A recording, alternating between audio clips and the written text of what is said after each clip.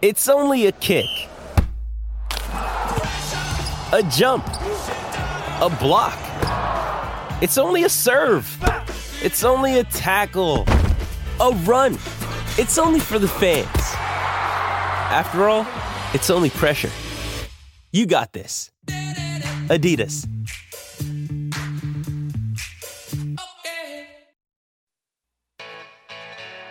All-State, 2-year starter, and rush in for the Big Red and NFL vet. Is Dudeness or Duder or, El Duderino if you're not into the whole brevity thing. It's Blackshirt Jay Moore with Hail Varsity Radio.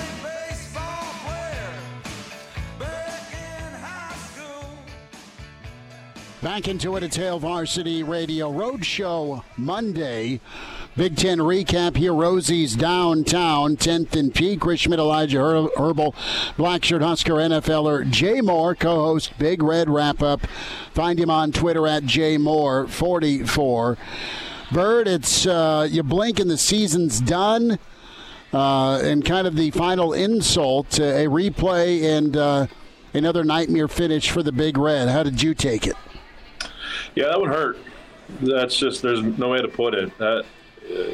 The Maryland one hurt and more, and I think this one did too, just because you felt like you had a chance to win it and you were in control. But unfortunately, it's the same issues that you started out game one with continue to kind of bite you in the rear end, and it reared its ugly face again against Iowa, and that's obviously the turnover issue. It's really just the offensive issue in general. Just cannot get over the hump in November. You undefeated October, no win November, and was completely surprised by that. I thought Nebraska would be able to get at least 2 out of the last 4 in November. Obviously, that was not the case, and it simply comes down to you can't turn the ball over. Nebraska needs better and it needs improved quarterback play.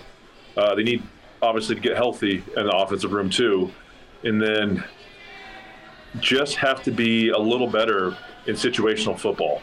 I don't remember them being as poor situationally in early in the year. And granted, I know you can't really. The Michigan game is what it is, and the Colorado game is what it is. But I just feel like Nebraska was better in October.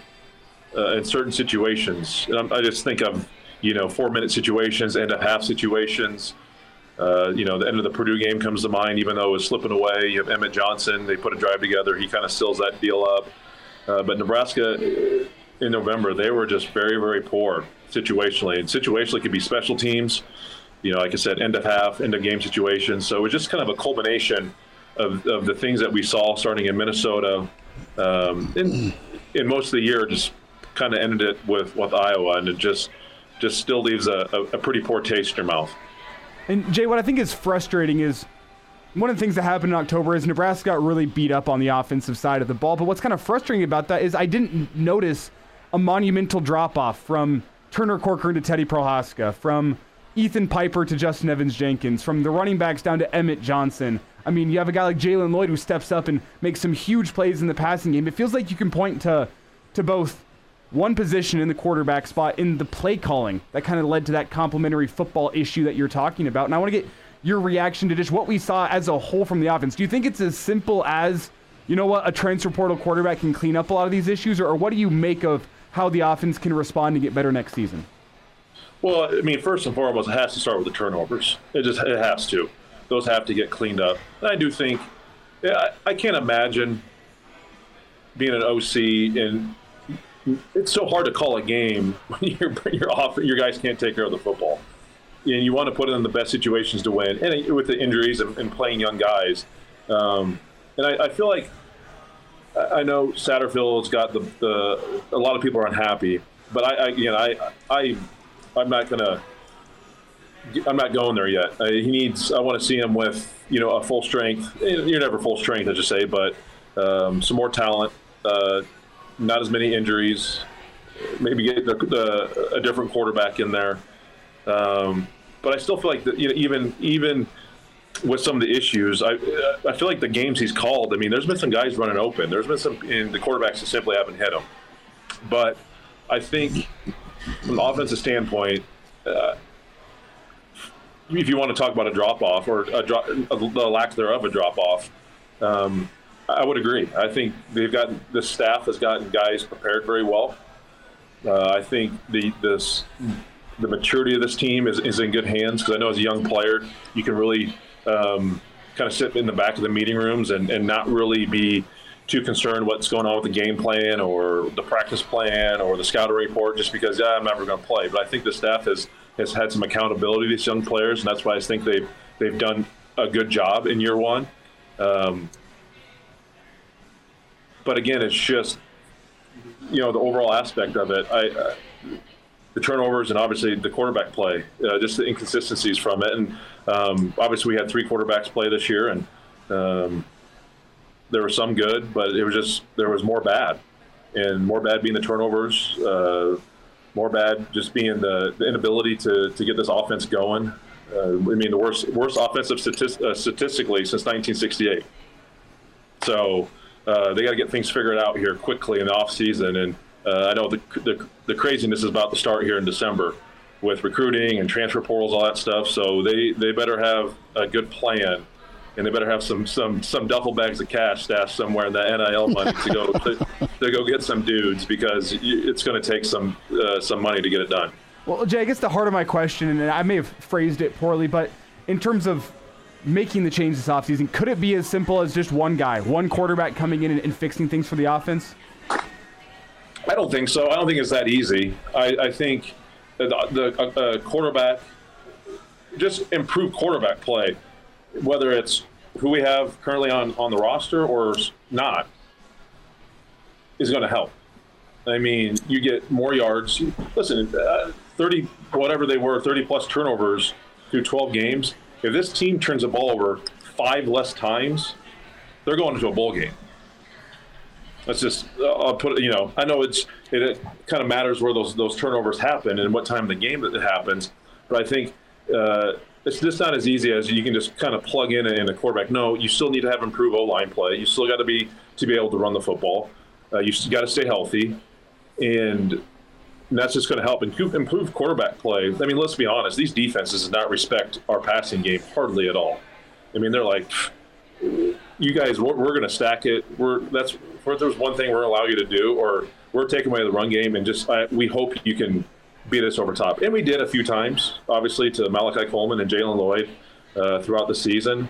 But overall, the passing game was not very good, because teams just didn't respect it, because our quarterback play wasn't to where it needed to be. And that's the work as a whole. So, no, I don't think it's not a quick and easy fix as a plug-and-play quarterback. I think it's all-encompassing and a very holistic approach, and changes and improvement need to be made. Jay Moore's with us, Hail Varsity Radio Roadshow, downtown Rosie's, 10th and P. Jay Moore, of course, Black Shirt Husker NFLer, part of our Black Shirt Hour. And find him on Twitter at JMoore44. Watch him on Big Red Wrap Up. Well, the wide receivers, despite being young, got better. O-line got better. Running back got better. Tight end, decent, got better. I mean, Fedoni was targeted at least. They didn't always get him the football. So we get back to the quarterback, and your quarterback coach is also your offensive coordinator. And I'm with you. A year's not enough time to make a judgment, and with all the injuries, not enough time to make a judgment. That said, with Satterfield, though, the quarterbacks, despite the merry-go-round, had some moments, but they had more bad than good or even moments. Is the answer to go find a quarterbacks coach and reassign Satterfield? Yet you're still having a say with the offensive coordinator job, but for him to coach quarterbacks, put a game plan together, and have it work, that's a lot to ask. I mean, Sat's feeling a little bit like Kaz 2.0 as far as the fan outcry for him in just a year. Now, there's a lot he was up against, but historically speaking, his offenses have turnover issues. And is he the guy to be picking the quarterback? Is he the guy to be tutoring the quarterback? That's a different question for you. Yeah, it's an interesting dynamic. I mean, I would say in all the levels of football I've played in Division I and, in NFL, the offensive coordinator is always working with the quarterbacks, whether he's a quarterback coach or not. So I think that's I've been places where you always had a quarterback coach, and like in the NFL, you always, because there's no NFL, you can have as many coaches essentially as you want. There's not any certain numbers that like college has to deal with. So there's always a QB coach, and that QB coach maybe the OC, maybe he's not. I don't know. But when it comes to college, it's just that dynamic you try to figure out just with the amount of assistant coaches you're able to have. Do you want to double dip with your OC and in your QB coach, or do you not? And then now you just go to, and then, okay, well, if you don't, then who else are we cutting? Because we know we've had the argument too, do we need a special teams coach? We got one. I know the special teams coach has it's been inconsistent too this year, but it's just, you got to kind of pick and choose your battles of who kind of has to double dip and who isn't double dipping as far as their coaching duties. So I think the situation right now is completely fine. I think you're always going to have your OC working with the QBs, and I think that's what you want, because you're going to call a game. It's tailored to what your quarterbacks are able to do, and what kind of offenses and game plans and schemes and situations they're able to handle. So I don't foresee that changing.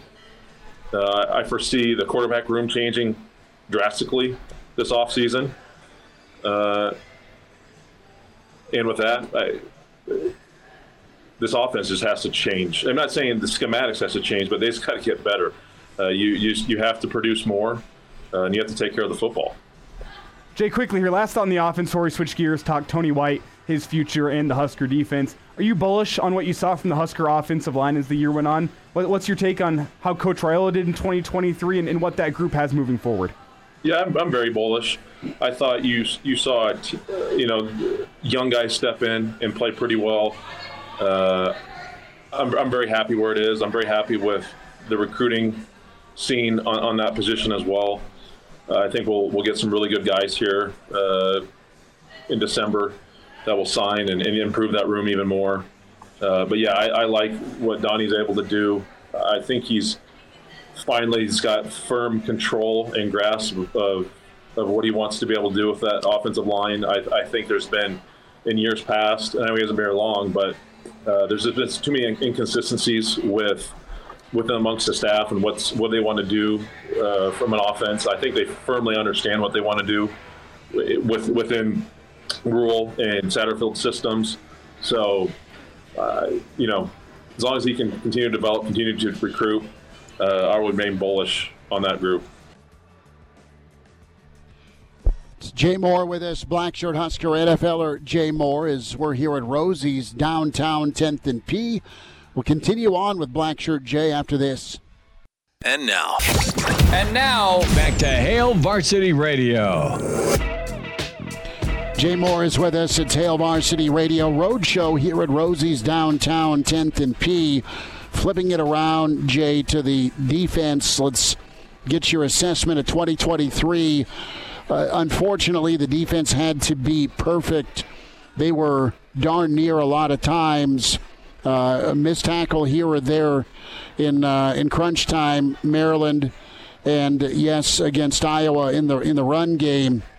Allowed some walk-off field goals, but that's one play versus 60-plus where they were pretty darn good a lot of the times.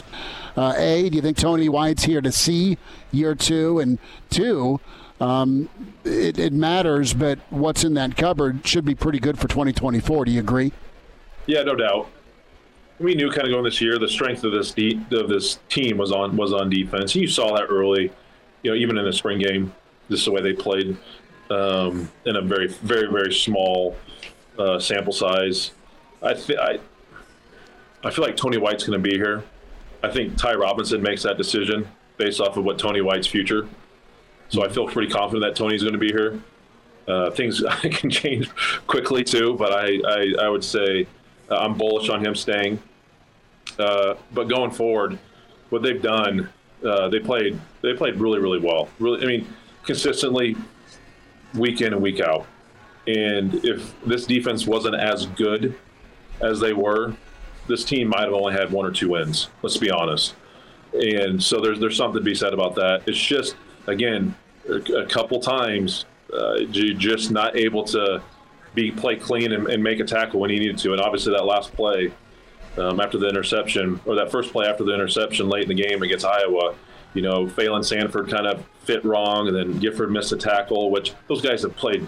Everyone in that defense has played so well this year, made key stops.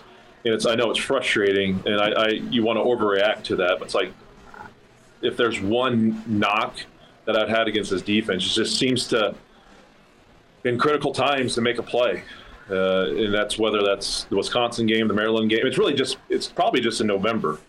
Honestly, it's the November games where you lose.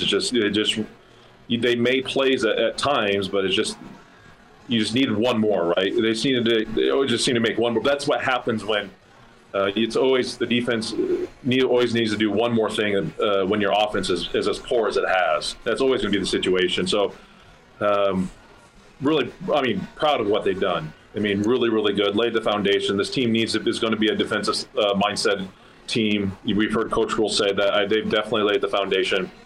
They just got to keep, improving, doing, just don't be content with what you did this year. Work to get better. I think you'll still see some guys probably come back that we haven't had to make that decision. So I still expect, next year this defense to be playing and executing at a very high level.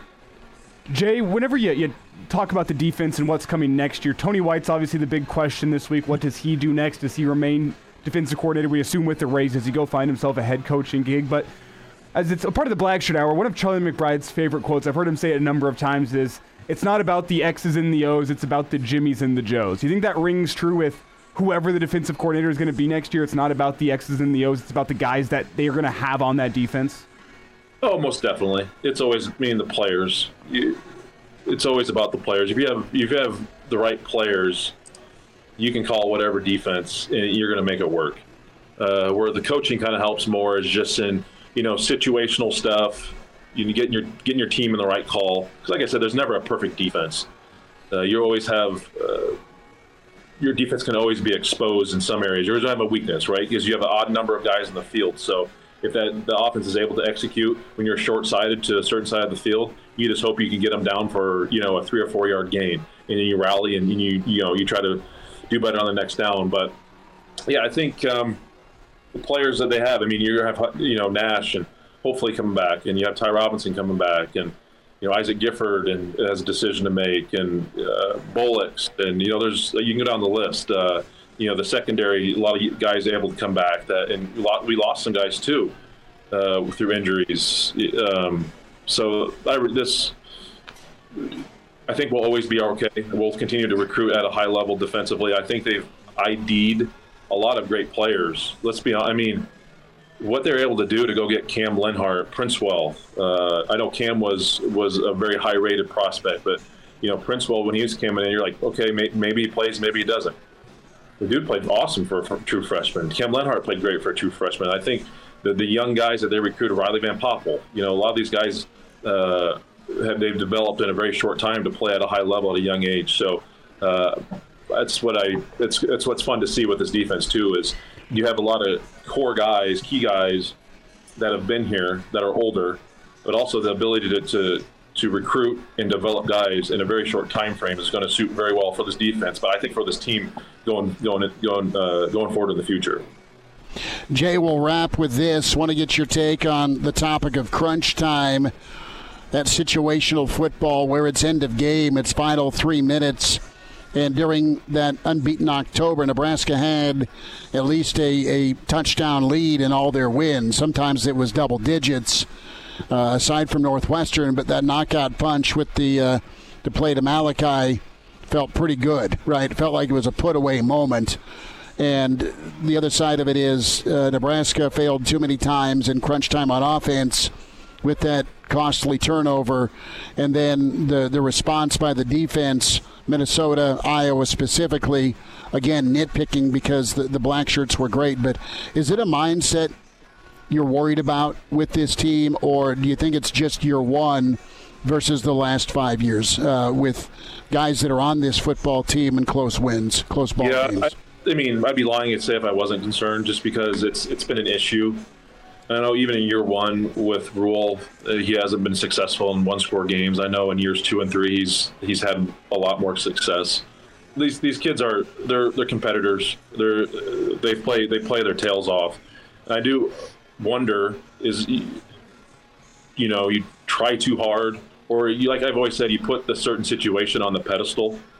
Where sure. I think good teams and good players, it doesn't matter if it's 1st and 10 in the first quarter, or if it's 3rd and 10 in the fourth quarter, last play of the game. You just go and play to execute. I think certain situations you're going to have more energy, and that's just human nature, adrenaline. You're going to have that, but the ability to just not, overestimate the situation. And it's like, dude, we've been in this position so many times through practice and whatever it is. Let's just go execute. It's not like they're calling a new defense or a new offense or a new something new in the situation.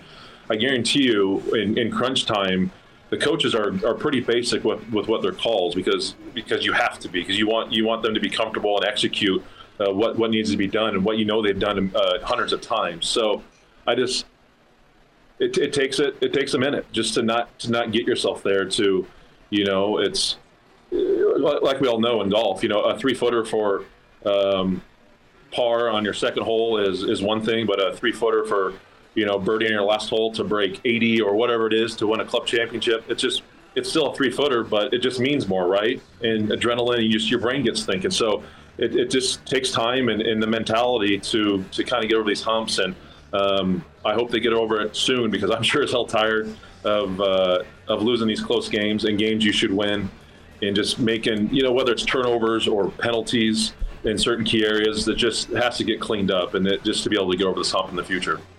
Jay Bird will check in again soon, hit some NFL. Thanks for the time today. Yep, you got it. Thanks, boys.